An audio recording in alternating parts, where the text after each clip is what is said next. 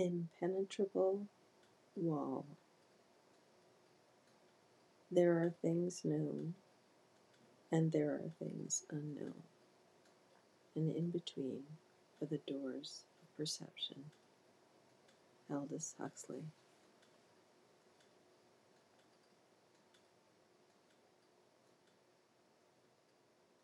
For the birds that hang out in the asparagus gone to seed, it may as well be an impenetrable wall.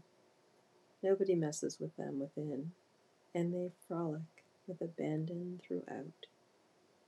All we have to do is lean against the wall to know it is but an illusion, and instead, pliable, wispy branches on malleable stalks that mimic Christmas trees with their red ball-shaped seeds, hardly impenetrable at all.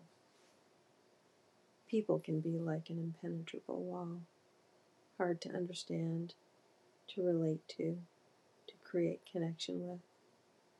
But all we have to do is remember to lean in, and then we're back in the plush, fluffy wisps of the protected asparagus gone to seed. No threat here, and lots of room for connection. What is your invitation to lean in?